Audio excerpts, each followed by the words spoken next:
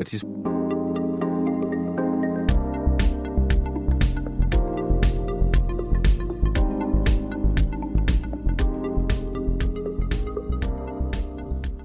Hello friends, it's Monday.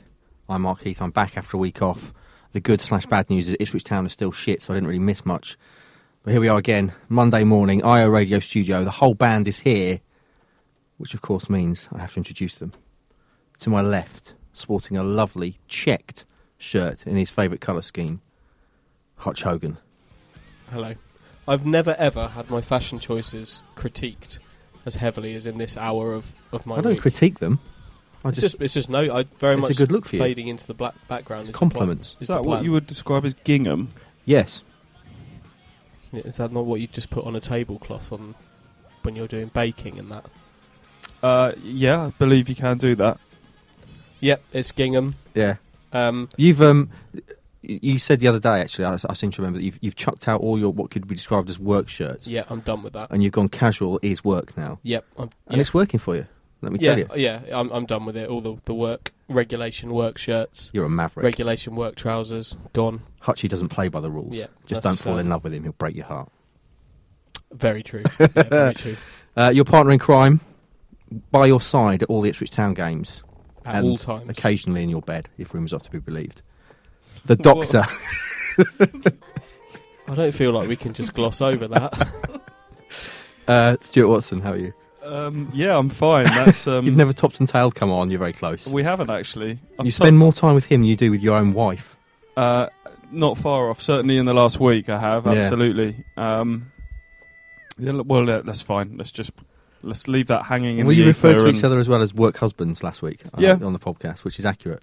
Yeah, but I was just trying to add a little bit of spice to it. we're like an old married couple who no longer share a bed, and that's fine. Yeah, We're getting a better night's sleep out of it. yeah, But that's true. The respect is still there.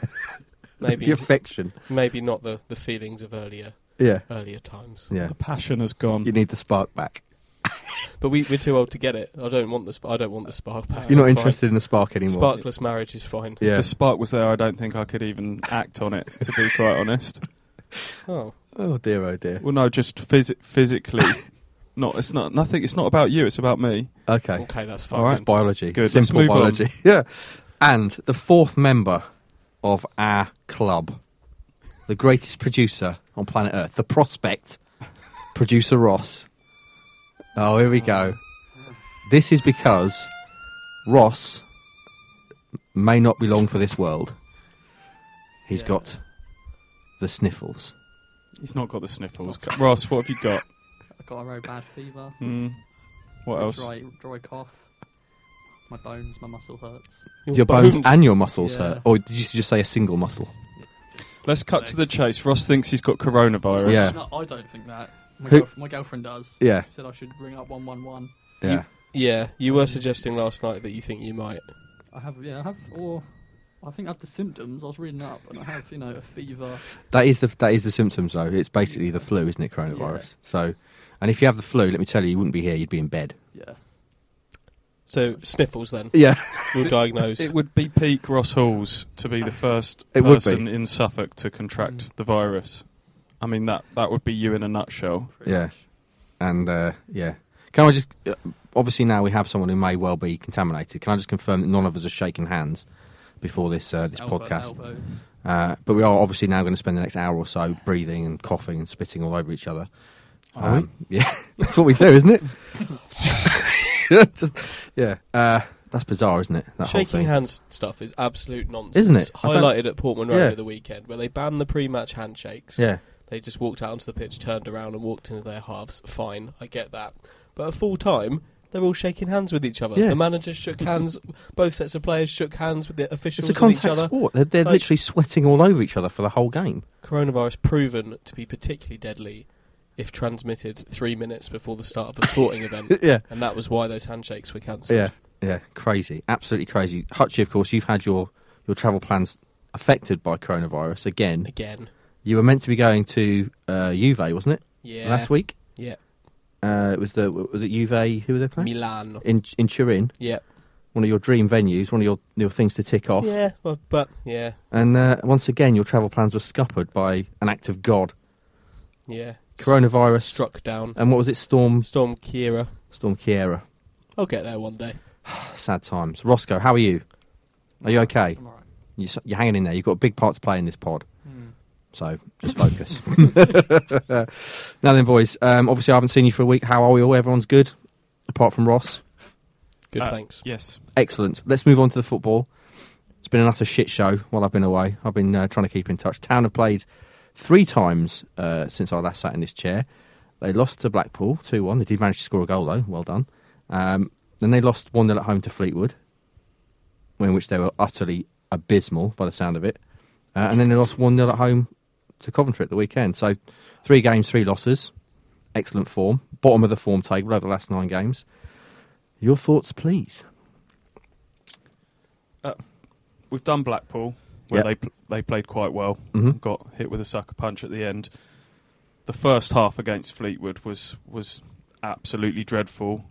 And then since then, we've kind of been judging them by that very, very low bar that they set in that first half. Second half was a bit better against Fleetwood, and they played quite well against Coventry, played some nice possession football. Coventry are top of the table, but 2 shots on target, could have played for days more and not scored, it felt like. Ultimately still lost, ultimately didn't score a goal. Down to 10th. I feel like we've gone back in time a year. I feel like we've gone back to last March, where teams like Reading and Nottingham Forest, at the time very average championship teams, were coming to Ipswich, and you kind of you really weren't expecting a win. Then you're judging everything on effort and spirit, and it's okay. Like it's a little bit better, and it was better. But that isn't saying an awful lot, and it does just feel like we've gone back in time a year in terms of expectation, and that's really sad that it's come to that. Yeah, I mean, obviously, kind of following it from afar on Saturday, Lambert's, I was proud of the boys. They gave us everything, all that sort of stuff. They played better than when we lost before. That's not a particularly good measuring stick, is it? Yes, we still lost the game, but hey, we're a little bit better today, so... I have to say, I got a few pelters on Twitter afterwards because my instant reaction at the end of the game was I quite enjoyed it as a spectacle. They are trying to play possession, technical stuff, and as a whole, I've probably enjoyed the games more this season, even when they've been losing. And that is part of the longer-term plan, and maybe it's just going to take a better calibre of player to get there with that.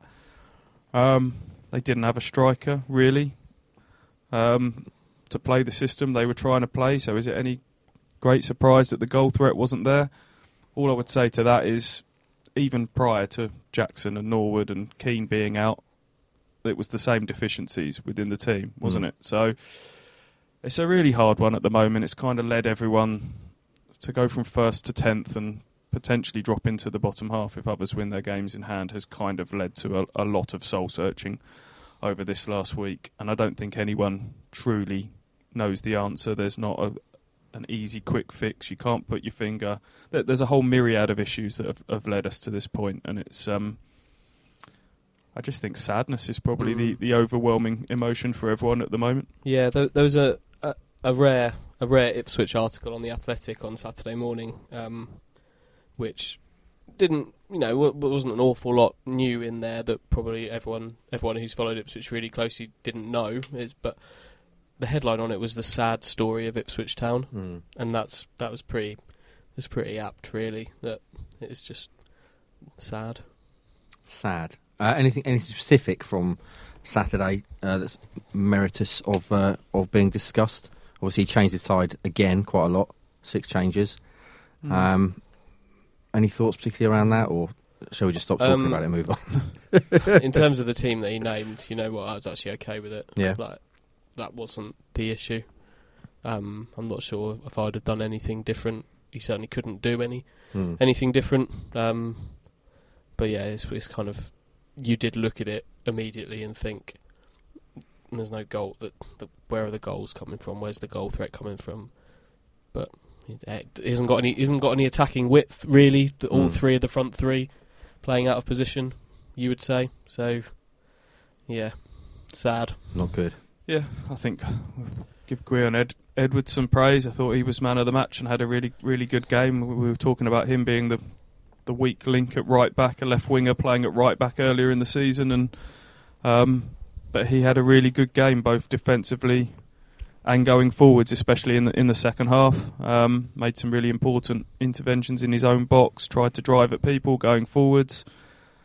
I know Cole Scoos splits opinion, but I thought he had his best game in a little while coming back into the team, did the usual sort of tidying up, but also tried to get a little bit more advanced at time and played positive passes. So there were some nice little patterns of play, but I feel like we've been saying this for a little while now, that it's all in their own half, it's all on the halfway line, and then when they hit that final third and you have to suddenly, at the click of a finger, switch up the tempo and go a little bit quicker to kind of dissect and dice and make something happen, they don't seem to be able to do that. It's all a bit ponderous and predictable, and I think that maybe goes back to Ipswich not looking like a team. Deep into the season now, a lot of those relationships on the field should be telepathic, the style of play, all of that, the stuff that other teams we've seen with Coventry and Fleetwood look well rehearsed, cohesive units, and Ipswich don't look like that, and I guess ultimately that comes back on the manager. Yeah, I think I have some sympathy with Lambert in recent weeks in terms of there were some games they deserved more for, lots of players unavailable, but I think it's kind of you're beginning to see more than beginning to see, it's pretty clear the damage that the rotation and particularly actually not finding a preferred system and pattern of play kind of October, November time. I think those mistakes are coming home to roost. And all I would say on the rotation, looking back on it, and I think we were all quite critical of it at the time, this is not in hindsight, but I'm almost, as time has gone on, I've kind of thought, well, maybe the rotation happened because everyone was much of a muchness in his squad, and nobody was really, if anyone had really stuck their hand up and been excellent game after game, he wouldn't have been rotating them out. It wasn't ever like informed players were being rotated out. So maybe it's the players just haven't done it. Players, you know. Oh yeah, There is an element of that, and we sometimes too easy to sort of overlook that sometimes, that players that we expected more from haven't done it, and if ultimately they had done it, maybe we wouldn't have got to this point as well. But I don't know, it's a difficult one. Manager, players, ultimately we go back to the owner has been the overriding sort of man in charge throughout this decline. How long have you got? Well, we're going to come on to that in a little bit. I want to get deep into not so much how we've got here, because we talked about that a lot, but where we go from here is what interests me, which we'll talk about in a little bit. Ross, because you're not feeling very well today, I've got a feeling we might get some straight fire out of you in the booth. What did you make of Saturday's display and the general situation that Town find themselves in? You're going to do that little noise before you speak every time today. Oh Jesus! As Stu said, I actually enjoyed the game. Yeah. You know, for once, I didn't enjoy Fleetwood, but I enjoyed. It wasn't as bad as Fleetwood. I felt when Coventry scored, they were happy with a 1-0 lead. We we're playing Freddie Sears up front on his own at home. We were never going to score. Never going to score. The only way we were going to score is if we were going to hit somebody's arse and go in, basically. And how about the situation in general as a fairly rabid Ipswich Town fan?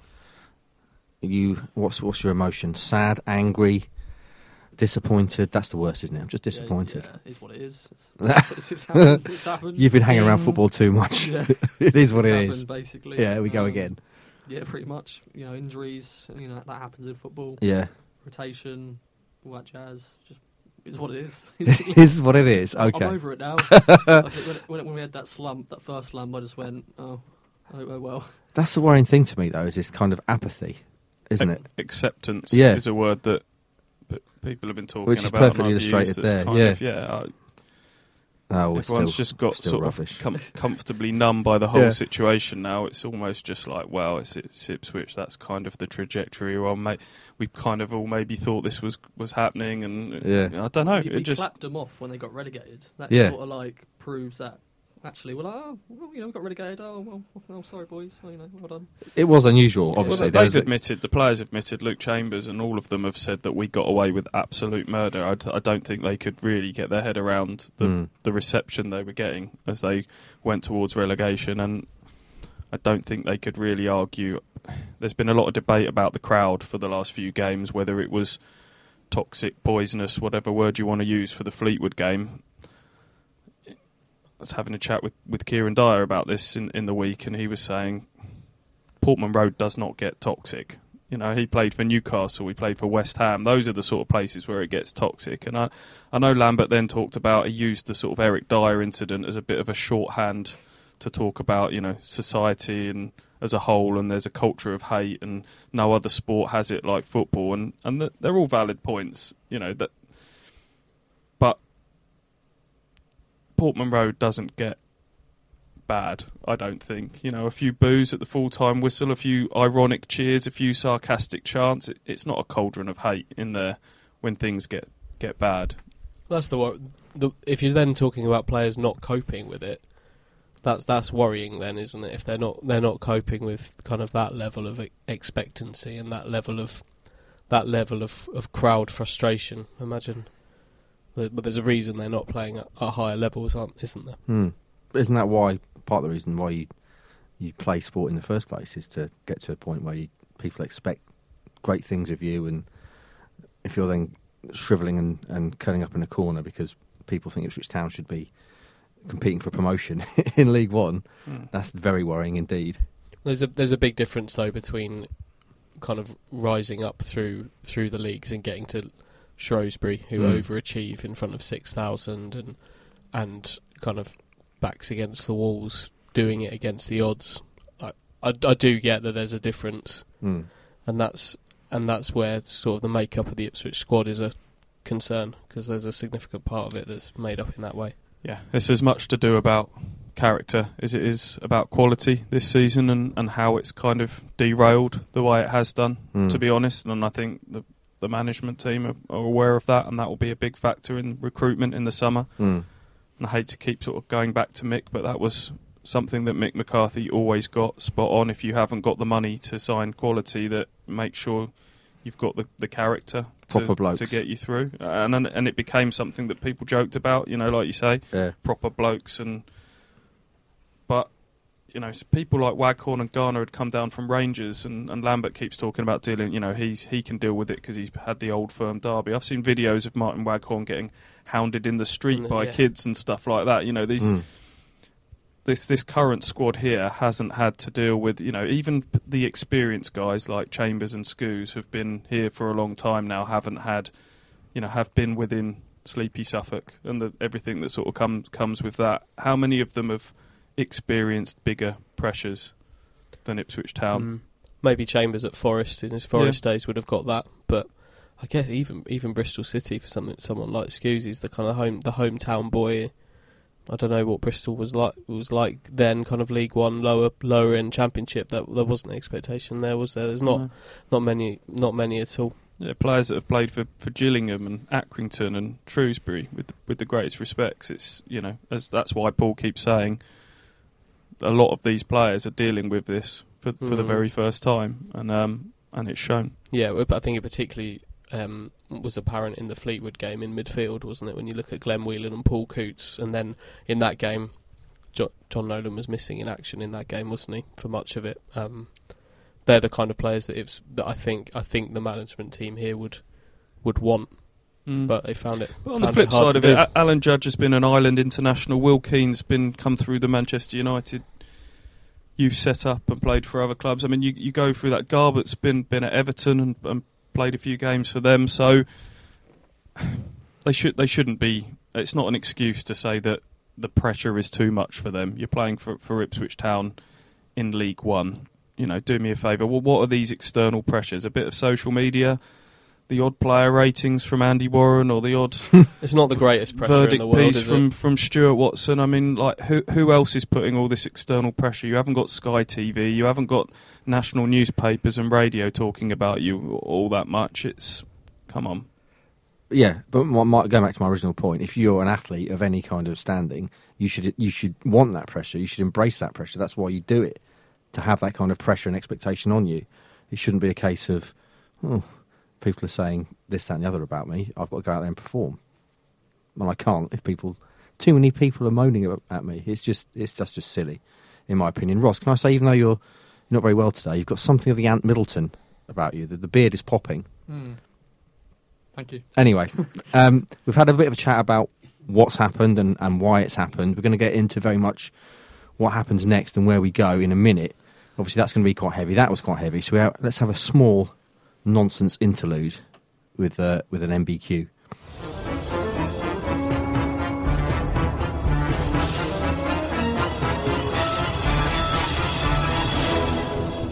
Mark's big question. Where are we?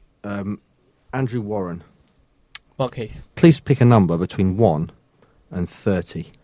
I'm going to pick 19 for COVID-19 coronavirus. Okay.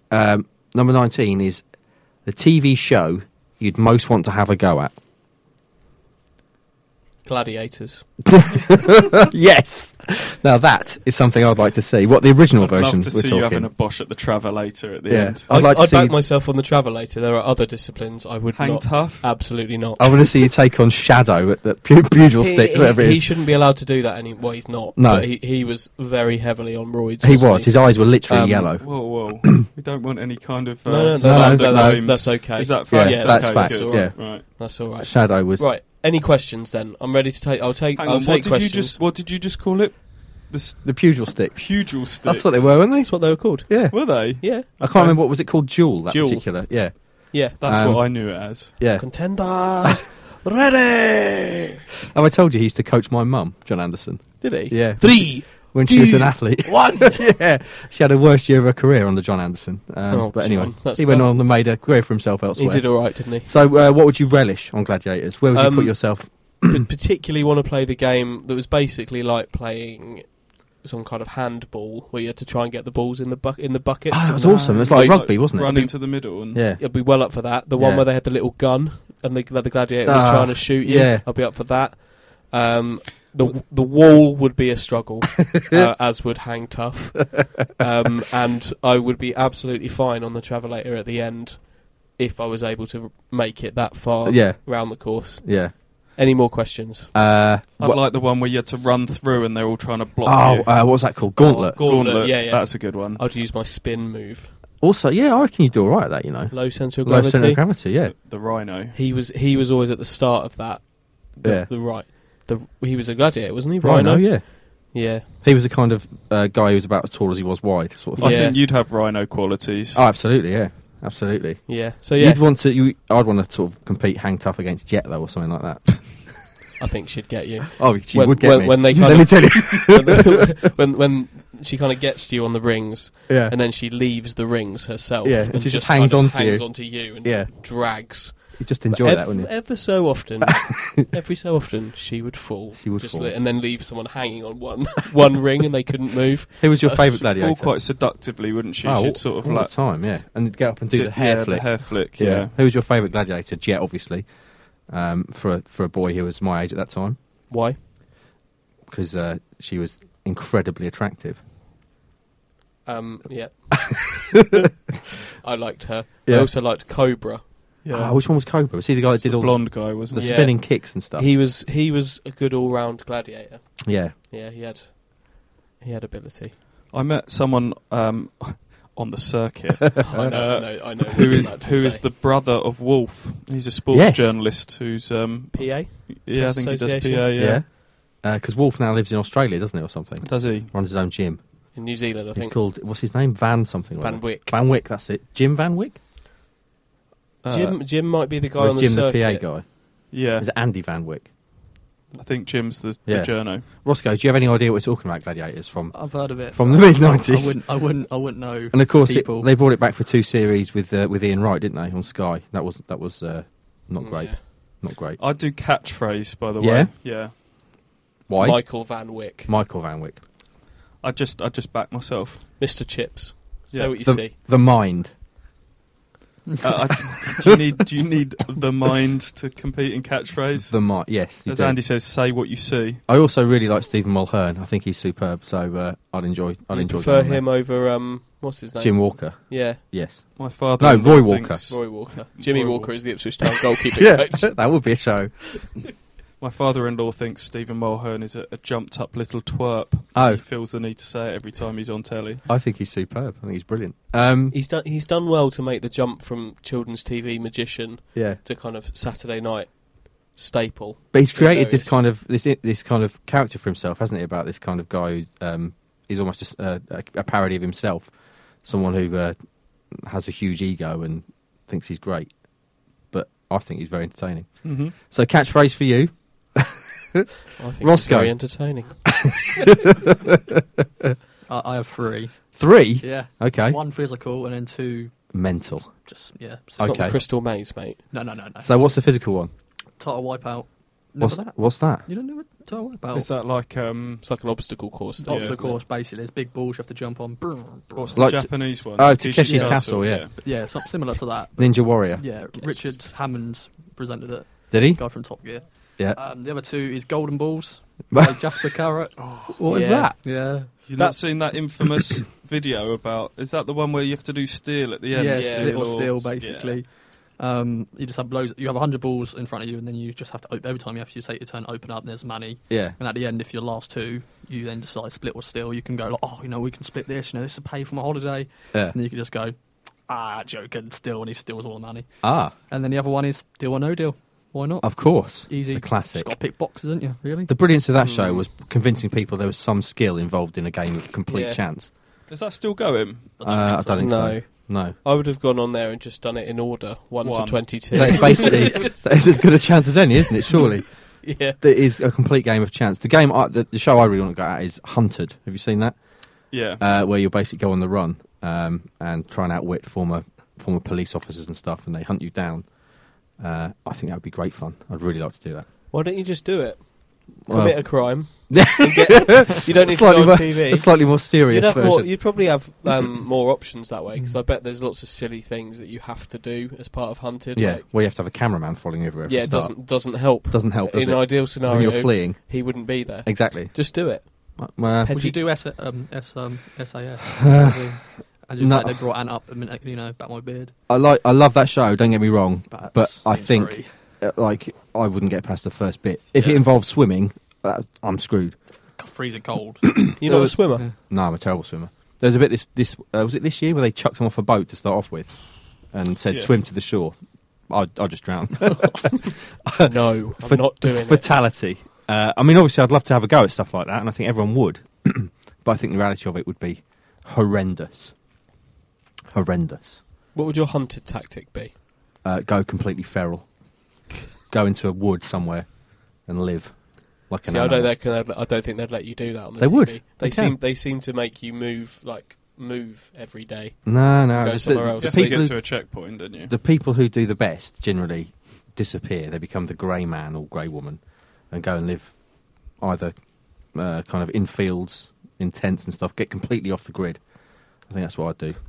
I think they make you go and see family at least once, though. They certainly encourage it. There's You're always an idiot if you do. Yeah, that. there's always some idiot who goes to Yeah. try and that's where they I'm get gonna go us. and get something from my laptop from my mum's Yeah, house. exactly. Don't do that. And then, of course, you have the thing at the end where you have to get to a certain rendezvous, and that's obviously going to be the pressure point if you can last that An long. airfield in Kent. I'd love Yes. it. Imagine us four going on the run together. It'd be tremendous. We'd lose Ross. Yeah. Yeah. Yeah, I like it though. Should we do? Let's just do it. Yeah. We can still do the pod. In Pod on the fairness. run. That'd be amazing. Breathlessly from a field. What's that? Day What's that? 5. Yeah. I can hear a chopper. Mark has gone completely paranoid. Yeah, that'd be amazing. Okay, right. That's enough nonsense. Let's get back into the serious stuff. Okay. We can carry on talking about nonsense if you want, my friend. No, we should probably do. We some should do football. what I find really interesting about the current town predicament is not so much how it's happened, because we talked about that and who's responsible, and to a certain extent, everyone has to carry the can. But for me, what's interesting is where do we go from here? Now, Stu, you wrote an excellent. I know I say this often on here, you wrote an excellent verdict. But I really do think yesterday's verdict was your finest piece, probably this season, which was kind of written around where do we go from here, and Marcus Evans ultimately. Do you have the faith in him to make the right choices? So let's start with you. Where did Ipswich Town go from here? Give us all the answers, please. We're going to Bristol Rovers. Okay, yes, yes, all right. Oh, man. I think if you were looking at the overarching person that's kind of overseen this decline, you go straight to the top. I think standards are set from the top, and I think Marcus Evans has to be the first port of call that you're looking at, without doubt. He's been the one constant throughout all of this. So then the question is thus: does he need to leave Ipswich Town Football Club for them to progress? It's all very well saying get out of our club, etc., but it's not as simple as that. You've got to have buyers, and there's not, as he said himself in the interview last year, there's not exactly a line of people beating a path up the A12 to Portman Road to take it off his hands at the moment. What are the assets of Ipswich Town at the moment? They don't own the land that the ground's on. He's got the training ground and then the playing assets, and that's about it. I think he would, from my chats with him off the record, he'd wipe out the debt. But the sticking point would be how much he wants in terms of clauses for future success. So I think we've discussed this on one before, haven't we? So that would be the sticking point, that he might say, right, I'll basically give it to you for nothing, but if you were to get promoted or if you were to reach the Premier League in X, I want a cut of that. Now, perhaps if you were a buyer, you'd be saying, no, you've had your chance. If I have success, this is my risk now, I'm taking it on. So I think that might be the sticking point. But from what I gather, I don't think it's ever got to that stage with negotiations. Now, Marcus could... The danger is Marcus could get very... If the protests against him get too loud and he feels like his money's just disappearing year on year, he might just actually say, sod it, I'll just give this away to the first Johnny-come-lately that comes along. And do you want him to give it... What if the club ends up in the hands of a Bassini character, for example, who Bolton had all their problems with, or the guy who went to Bury and completely messed them up? You know, that would be... And then we're back to the old be careful what you wish for phrase, aren't you? But the ramifications of this one is far bigger than changing your manager. I should, of course, before you jump in there, Hutchie, I should, of course, asked at the start of this piece, do we all in this room now accept that Town's season is fucked, basically, it's over? Because until recently, you were still both saying you thought they'd get into the top six. Yeah, they've lost three games in that time.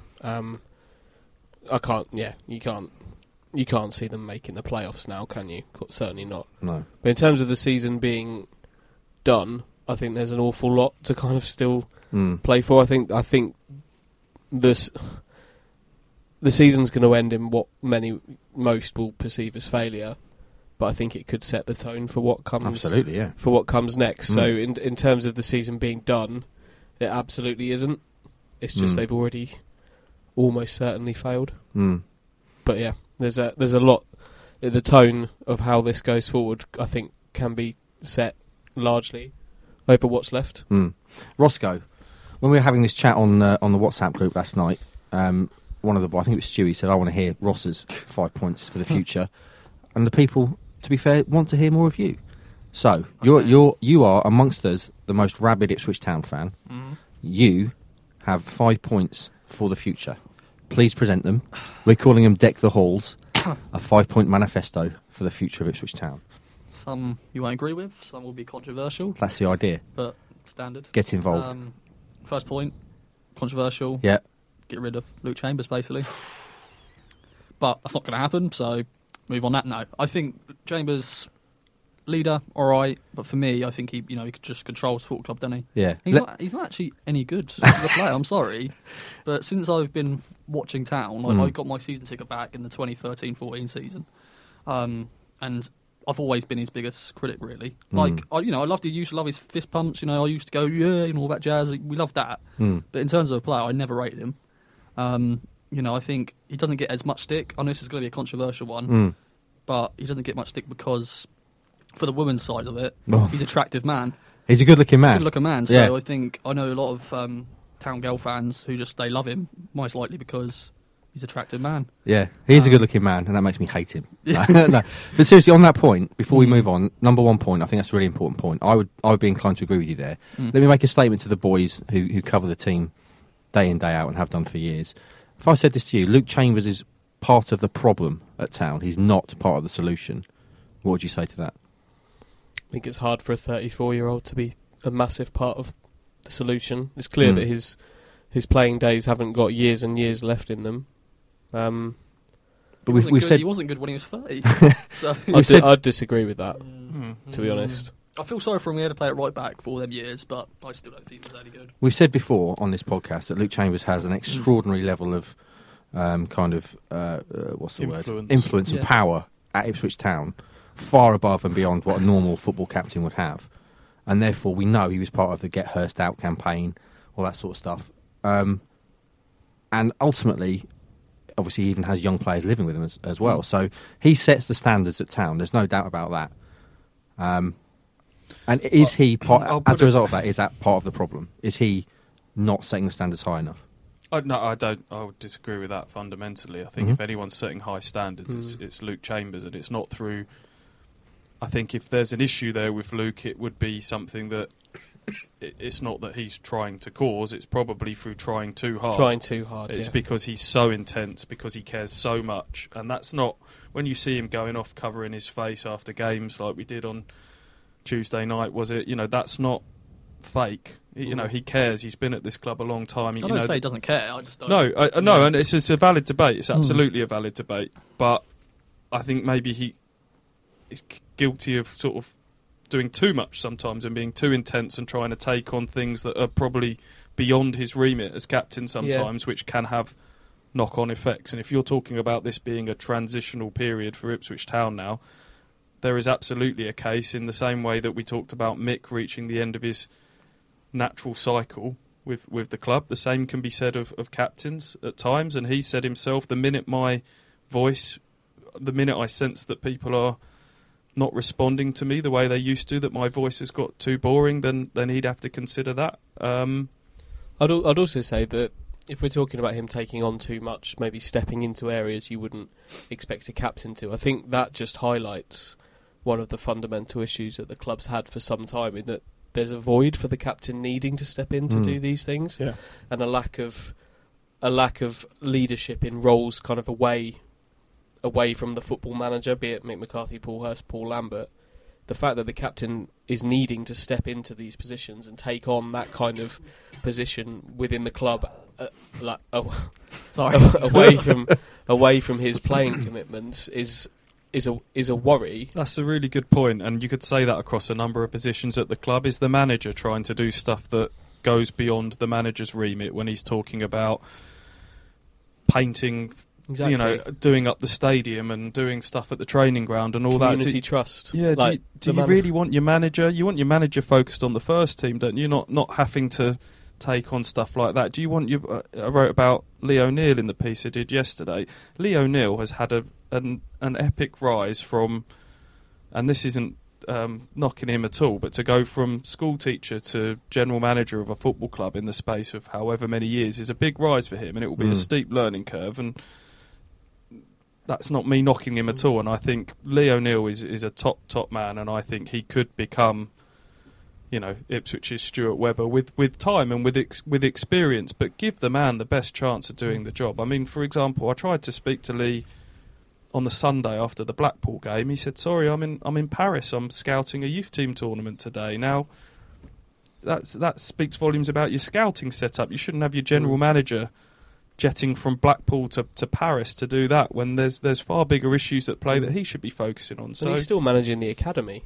Those are two full-time jobs, and he's doing both of them. And scouting and sports science and loads of stuff that he's still trying to do. And this is a massive issue for me, and we've spoken about this many times. And by appointing Lee, albeit in a job that there's far too much on the plate, it's a step up from what was there before in terms of people who, in terms of football, were were not on it. They were not. They were not plugged in.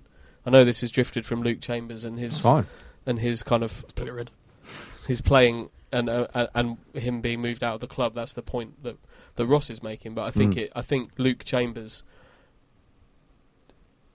he does exemplify kind of what, in many ways, many problems that the club has had, in that he's felt the need and has had the space to take on too much. There shouldn't have been the space for him to do it. My main concern with Chambers is just the power that he wields. You know, the fact that he, you know, when people sign for the club, he adds them to a WhatsApp group. You're now in Luke's club. Thou must not piss Luke off because it's his club, essentially. What if you think he's, you know, you don't get on with the guy, or you're out? Exactly. Is that not a good thing? No, I don't he's think doing so. that as the captain.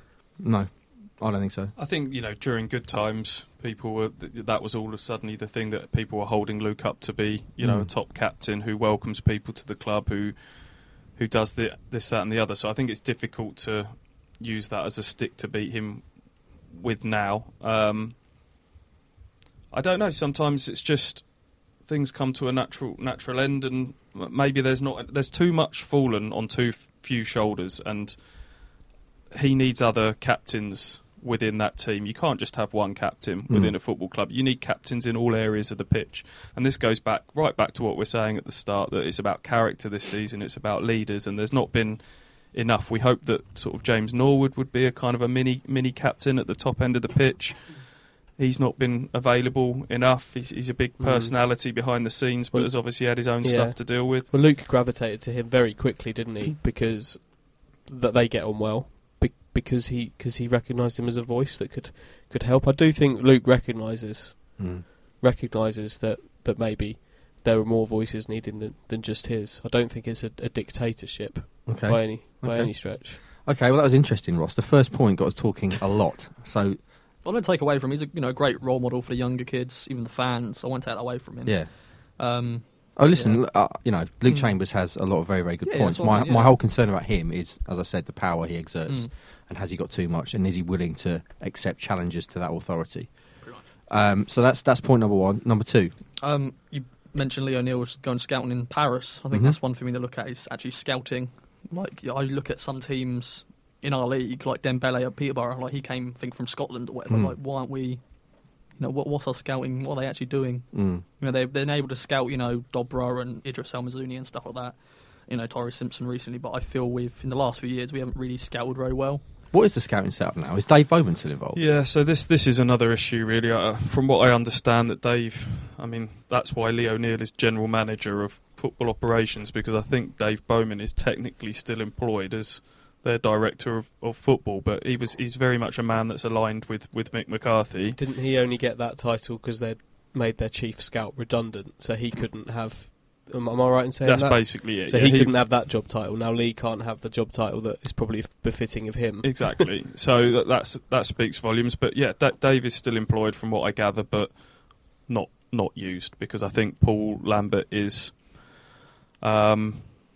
resistant to use people that have got links to the past. And so, you know, Dave Bowman has got incredible contacts, especially within Premier League clubs, and he's involved with the Nike Academy. He would have been behind them getting people like Selena and people like that of the past. And there's other people associated with the club that have got some good contacts, and I think maybe Paul Lambert's been a little bit resistant to use those at times. But the scouting thing goes right back, doesn't it? That, you know, Mick kind of, his recruitment was very much based on, you know, players that he'd worked with before, or his eye.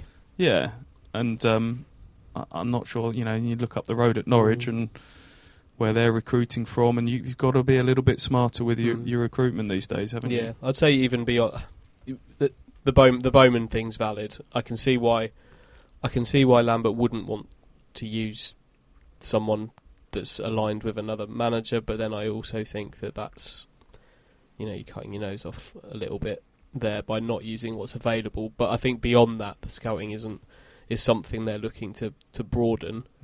But you're a bit naive to not use. If you've recognised that there's not a massive scouting network in place, you're maybe a bit naive to not use the resource that actually is there. Okay, point number 3, Roscoe. Just injuries. Yeah. You know, I don't know what are. I think Jim Kemery's a good fitness coach. He sounds like a good fitness coach, but like injury-wise, we've had so many injuries this season and beyond, basically. Definitely with like James Norwood and Kane Vincent-Young. I think, you know, we rushed back Kane Vincent-Young. I'm sure doctors or whoever the physio like, do they talk to Paul Lambert? Do they? It's interesting, isn't it? Because when Paul Hurst came in, there was a whole move towards sports science and, you know, monitoring players and all that sort of stuff. But Norwood's had two surgeries. Because he was like, I had injury in the summer or so when he was at Tranmere, and then he played a few games in the season, and then they went, we need to give you a surgery. Then he got another injury. How do they sort of find it, detect it and stuff? You know? I guess, without, obviously, I don't know how things work at Town, but there could potentially be an issue between the manager's attitude towards that kind of new age sort of stuff, and because obviously Mick McCarthy was always very much of a, well, I can see if he's all right or not. I don't need anyone telling me, that kind of thing. Yeah, so, Mick was always of the opinion that a player knows whether he's fit or not, and I'll go on the player's opinion. And funnily enough, that's how kind of Paul Lambert reacted to the Will Keane one at the weekend, that Will tells me he's injured, so I have to trust in that. A player knows if he's fit or not. So that would be sort of seen as the old school mentality. And then the whole, you're right, the start of the Hurst era, there was a big emphasis on, I think that was a big part of the reason that Paul Hurst got the job, actually. It was because his, you know, he was so open-minded to sports science and GPS vests and whether players are in the red zone or not, and all that sort of stuff. And he brought in Chris Skitt and Nathan Winder, people like that. Nathan is sorry to butt him. Nathan's currently like quite high up in the medical department at Sheffield United now. Is he? Keeping David McGoldrick on the pitch. He's very well thought of. Is he? Yeah. Okay. Yeah, and that when Paul Hurst went, I kind of thought, I didn't really understand if that was part of the whole Evans overview, is that we're going down this route now. Fair enough if you thought Paul Hurst wasn't up to it, but surely those sort of people stay in situ if you've hired them for a reason.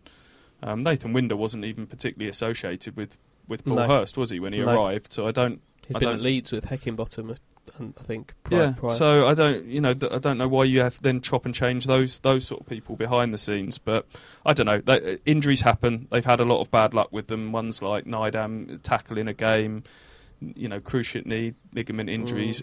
There's not a lot you can do to do that. It's just the muscle ones that Ross talks about, like you said, with a lot of groin injuries at the moment, stuff like that. Back injury. Yeah. Yeah. I think they may have maybe rushed him back in the summer, maybe. I don't know. That's a concern, isn't it, for a young lad who's obviously got quite a serious injury by the look of it. Do you know if they use things like cryotherapy and all that sort of stuff in Town? They do.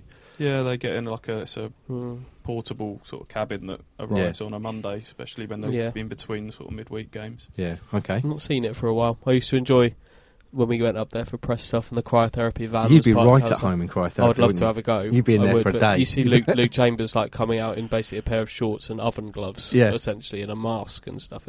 You can't, of course, talk about cryotherapy without talking about Antonio Brown and his incredible injury that he suffered. He didn't wear any shoes. Yeah, and therefore his entire feet became blisters. Literally got frostbite on his feet, on the bottom of his feet. And he's no longer playing American football. Brilliant. For other reasons. Crazy. Point number 4, Roscoe. Just we're not famous anymore, basically. What does that mean? We're in League One now. Like, we won the FA Cup, won UEFA Cup, won the league title in '61, but an acceptance of Town's place in the game now. We're in League One. Like, we're still a big club, but you know, sometimes I do on this day, you know, for our Instagram page and stuff. Because you know, you always look back to the past and stuff, but sometimes some people use it to people, you know, like to Norwich fans or whatever. But I just think we're not famous. Like Lambert brings up all the time. Like, we're a big club, you know, we've got that great history, but we can't really use it anymore for an excuse. We're 10th in League One. That's what Lambert says, isn't it? He says they need to write their own history, their own chapter of it.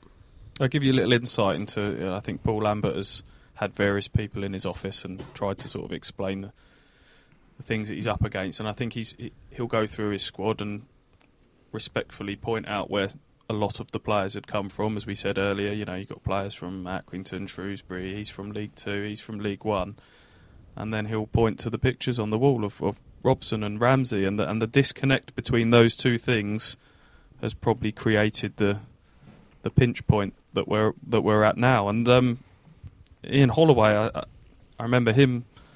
He would always be one that he'd come to Portman Road and really sort of great club this. It was almost like he was putting in his future application. Someone else has been doing that recently. Anyway. Yeah. So... Have I missed He's this? referring Mr. Warnock. Mr. Warnock. Oh, of course, yeah. Yeah. So, but Holloway was of the opinion, if I ever came here, first thing I'd do is take down a lot of this, all the history and all of that. And it's a tough one, because do you embrace it or do you distance yourself from it a little bit? And Paul's gone the way of embracing it and trying to use it as something powerful. And it's important to recognise your history. But on the other side of things, Ross is right. There needs to be an acceptance of, and maybe that is now dawning on everybody, that this could be a bit of a lengthy journey, and get our head around that. If we sorry, it's possible to do both, isn't it? Isn't it? Be real about where Ipswich is now, but still be proud of what's gone before. I don't see those two things as like mutually exclusive, particularly. Yeah. But I still read comments about this horrible League One that's rubbish, and there's no good teams in it, and we've got to stop looking down our nose at Ipswich are in this league, and they're in the middle of this league at the moment, and there are some good players in here. And let's not start talking about it as being this horrible long ball kick and rush division. I've seen some good footballers in this division. Earlier in this season, we weren't thinking it's not great quality, but I look at Bar Laser at Rotherham was spraying it around. Walsh at Coventry at the weekend. You could go through several players in this division. It's let's not start being let's not start tipping our nose up at this division. That's it's a good point. If we have to get rid of the history as well, that means we have to rename this podcast, because we are basically the Kings of Anglia. We keep getting comments on our YouTube channel. Change your name. I was like, of Anglia doesn't really sound as good, does it? Pride of Anglia. We are entirely the Kings because of what Town have done in the past. Yeah. Certainly not for what they're doing at the moment. Anyway, fifth and final point, Roscoe. Find identity, basically. I think, as you pointed out, the season's over, but there's still, they've got 8 games to sort of play, style of football. I think there's other teams who, like Peterborough, I feel like they've got an identity. Even Oxford have really got an identity, how they play and just everything. Rotherham as well, they shit house 1-0s, but I feel they've still got an identity and stuff. This is something you've mentioned a lot, Hutchie, the need for a settled system and a way of playing. Yeah, and that for me is probably the biggest knock against Lambert, in particular for the season. I think you would really have hoped that there'd be a significant progress in that by now. There are reasons for it, which we've talked about an awful lot, haven't we, about how the 4-4-2 at the start of the season was a necessity because of injuries and the form of Jackson, and that maybe muddled things. But you would want over the piece, you'd want your manager to kind of emerge from that. They dabbled with wing backs, which at times have looked good. It's never been something that I would have particularly liked, as I've said many times.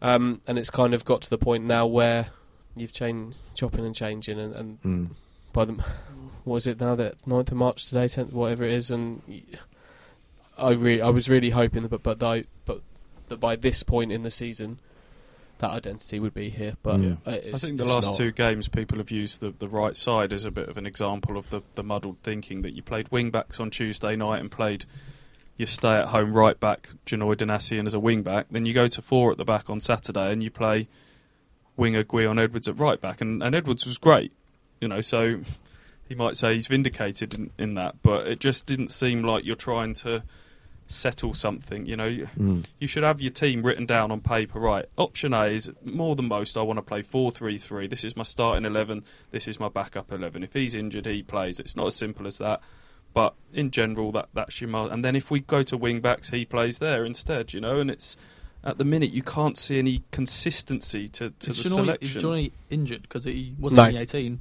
No, he very rarely makes the bench, actually. Yeah, okay. He's either starting matches or jettisoned to sit in the stand for 3 games, and then he'll come back in and be asked to start again. That seems interesting. So, Roscoe, just let's review your 5 points. So you've got get rid of Chambers. Not going to happen. No, but these are your points. So get rid of Chambers. What was the second one? Oh, God, had him up. He's lost them. Or lost them already. You haven't deleted them, have you? Scouting. So get rid of Chambers, scouting, improve the injury list. Injury list. We're not famous anymore. Accept the club's place. Yeah. And find an identity. So Exactly. that's your 5. Yep. Let us know what you think about that. I'm particularly interested to know what people think about the Chambers debate, because obviously even in this room it's split probably 2-2 on the Chambers point of view. The other thing, before we move on to the strike, I'm really interested in is how do the fans approach this? It's really interesting because I see there's 2 very distinct camps, isn't there? You've got the 5-point protest thing I'm seeing that's coming out, which is obviously we need to protest it. We give the club too much of an easy ride. We can't allow this to go on any further. And then you've got the people who say it's our club, we've got to support them, and you get the happy clappers kind of accusation from the other camp. I find that really interesting because obviously supporters generally get behind the club. You pay your money, you take your choice. You have a right to say what you think about what's going on the pitch. But equally, I can see the frustration that's built up over this past 10 years, and that coming out, and the fans feeling as if they need to do something about it and protest in that way. So, where do you stand on the big fans conundrum? I think a football fan who pays their money can approach it however they like. I don't think that if that's the way that you want to go, then that's a personal thing. There are some people that just enjoy going to watch football with friends and family and want to support the team, which is great. And there are others that kind of take it upon themselves to show their feeling towards the way that their club is run, and that's fine too. It does make me sad when kind of the infighting begins. That's it does make me sad because everybody wants the same. Exactly. It's just different ways. People are different. It's just different ways of expressing the same thing. Yeah. Any thoughts on that, Stu? My thought is that Ipswich Town fans have more than kept up their end of the bargain over a sustained period of time now, and I think I heard Kieran Dyer again on the radio at the weekend saying if there's one group of people that you can't lay any blame at the door of, it's the fans. And I think we always talk about this sort of symbiotic relationship between the fans and the players and who lifts who, and for me, it's got to the point where it's the onus is on the team to lift the fans now. And people say the very definition of supporter is to support the team during the tough times. That's when they need your support the most. But the onus is on the team to lift those fans at the moment. And Saturday they got something from the team and they got a good response off the back of it. There was, roars of encouragement every time they would going forward, come on Ipswich, and a bit of applause at the end. But Tuesday night, it was because the team just didn't turn up. And so, what do you expect? Yeah, I mean, that for me is the thing, isn't it? Ipswich Town fans have been tremendous. You can't argue. And they deserve more than what they're getting at the moment, certainly. People talk about, in the old days, people used to just turn up and you didn't have this vitriol and this hate and stuff. And then, hark back to this sort of through the blue-tinted spectacles of the past, but it's a different game now. The disconnect between, and I hate to talk about what players earn because it's not their fault, but there's a big disconnect between the average person that turns up and pays 30, 40 quid more if it's a family of however many, hundreds of pounds in some cases, and what the players are earning on the pitch. And that's not the players' fault, and I feel sympathy for them, but I think that's now where there's more of a demand from what people expect when they turn up. They don't just turn up and just think, well, it's a football match, we might win or lose, and we support our lads, and that's it. It's changed, and I think that's you can see that from top to bottom in football. Yeah, I'm not gonna say who it was, but I witnessed an argument at the weekend between a member of the Ipswich squad and some fans who were making that exact point, and it was all about money. The points they were making was all about money, and I think the player handled it very well, but it's true, isn't it? There is a disconnect there in terms of that. Okay, that's some very heavy conversation. As I say, let us know what you think about all of that and what you think is the way forward for Ipswich Town across all those points and more. Ross, Yes. how are you feeling? All right. Can you lift us with some Halls-related nonsense? If you do drop down from the coronavirus, Yeah. and sadly pass away, Yeah. I'd like to think that the club would sort of honour your 5-point plan. Yeah, Yeah. immediately. Yeah. Okay. But Yeah. to do that, you might need to quickly show us how to stop the podcast and save it. Otherwise, Yeah. it will never be made public. All right. I'll show you. If you could make it to the end, then Yeah. Yeah. Okay, it's An your hour so far. So it's your time to shine, Ross. Lift us all, please.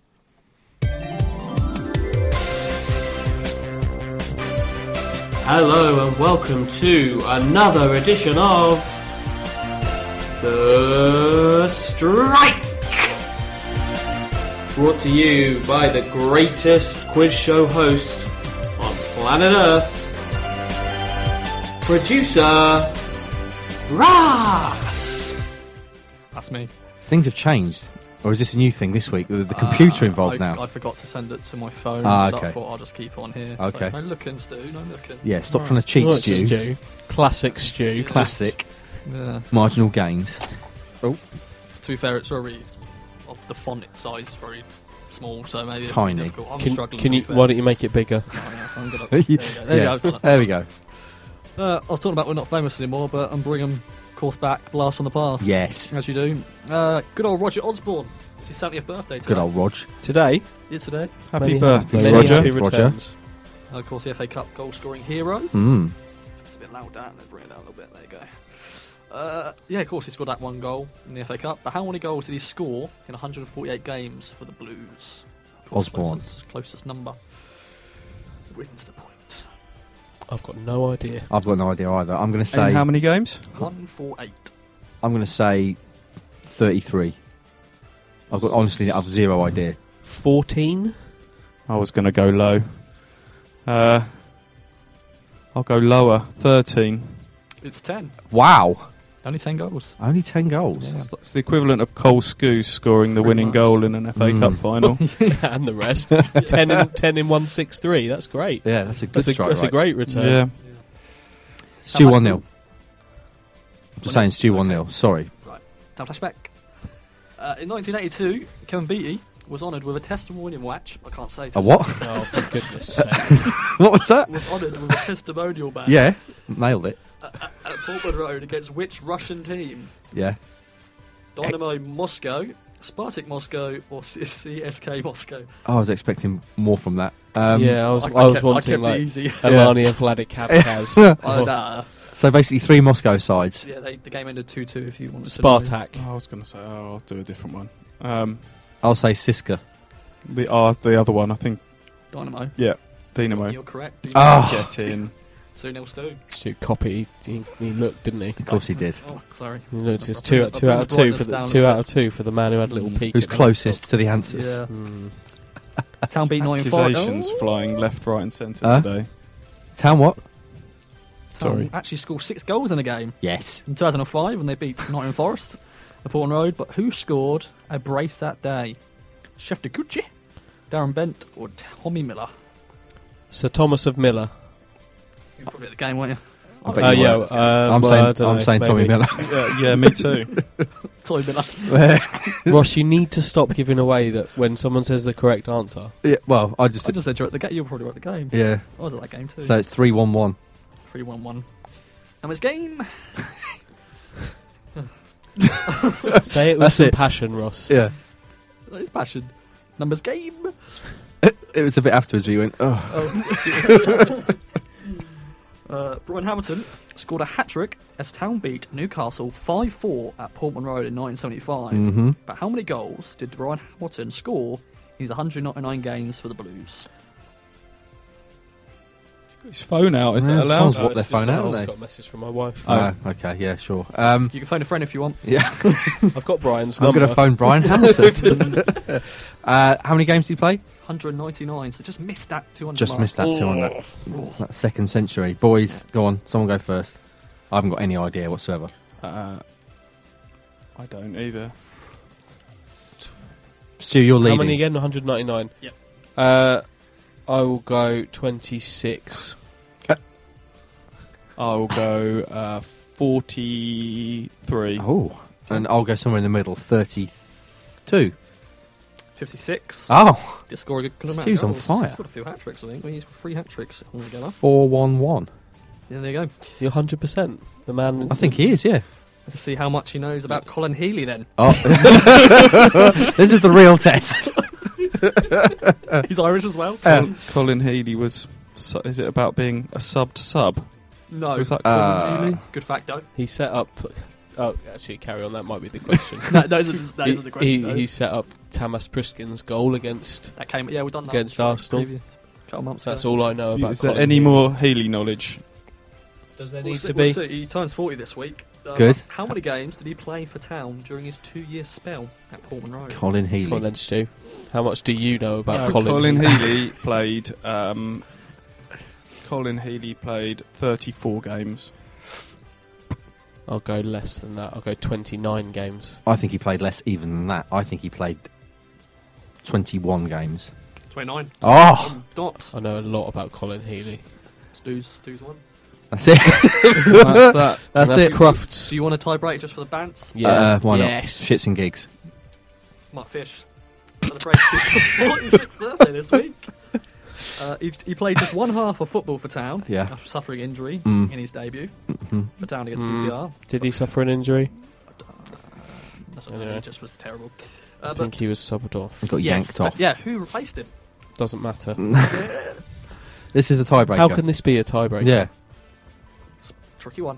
You've got 3 options. Yeah. Matt Richards, Yeah. Fabian Wilness, or Castro Cito. Cito Castro. Is that your answer? Matt no, Richards. no, I was just Yeah. saying that's his name. What if we all went for Matt Richards? How's that a tiebreaker? Just will get a point. It's not a Stu's won the tiebreaker. point. It was just the other question I have on here. So I'll go Fabian Wilness. okay, I'll say Fabian Willis as well because Hutchie obviously knows. it's Matt Richards. Oh, Oh, There we go. there we go, Stu. Congratulations. Thanks very much. Yeah. Play some Barry. Yeah, we're waiting for Barry. That's not buzzing, is it? Hi guys, Barry Cotter here. That was another edition of The Strike with producer Ross. Tune in next week for another edition of The Great Quiz Show. Thanks, Baz. Thank you very much. I think that did the job. And can I say, Ross, you're a true professional because you soldiered through. Oh, apart from that bit, you soldiered through that like a trooper. well You done. entertained us all. You lifted our spirits after some very heavy chat. Good work, boys. What else have I missed in my week away?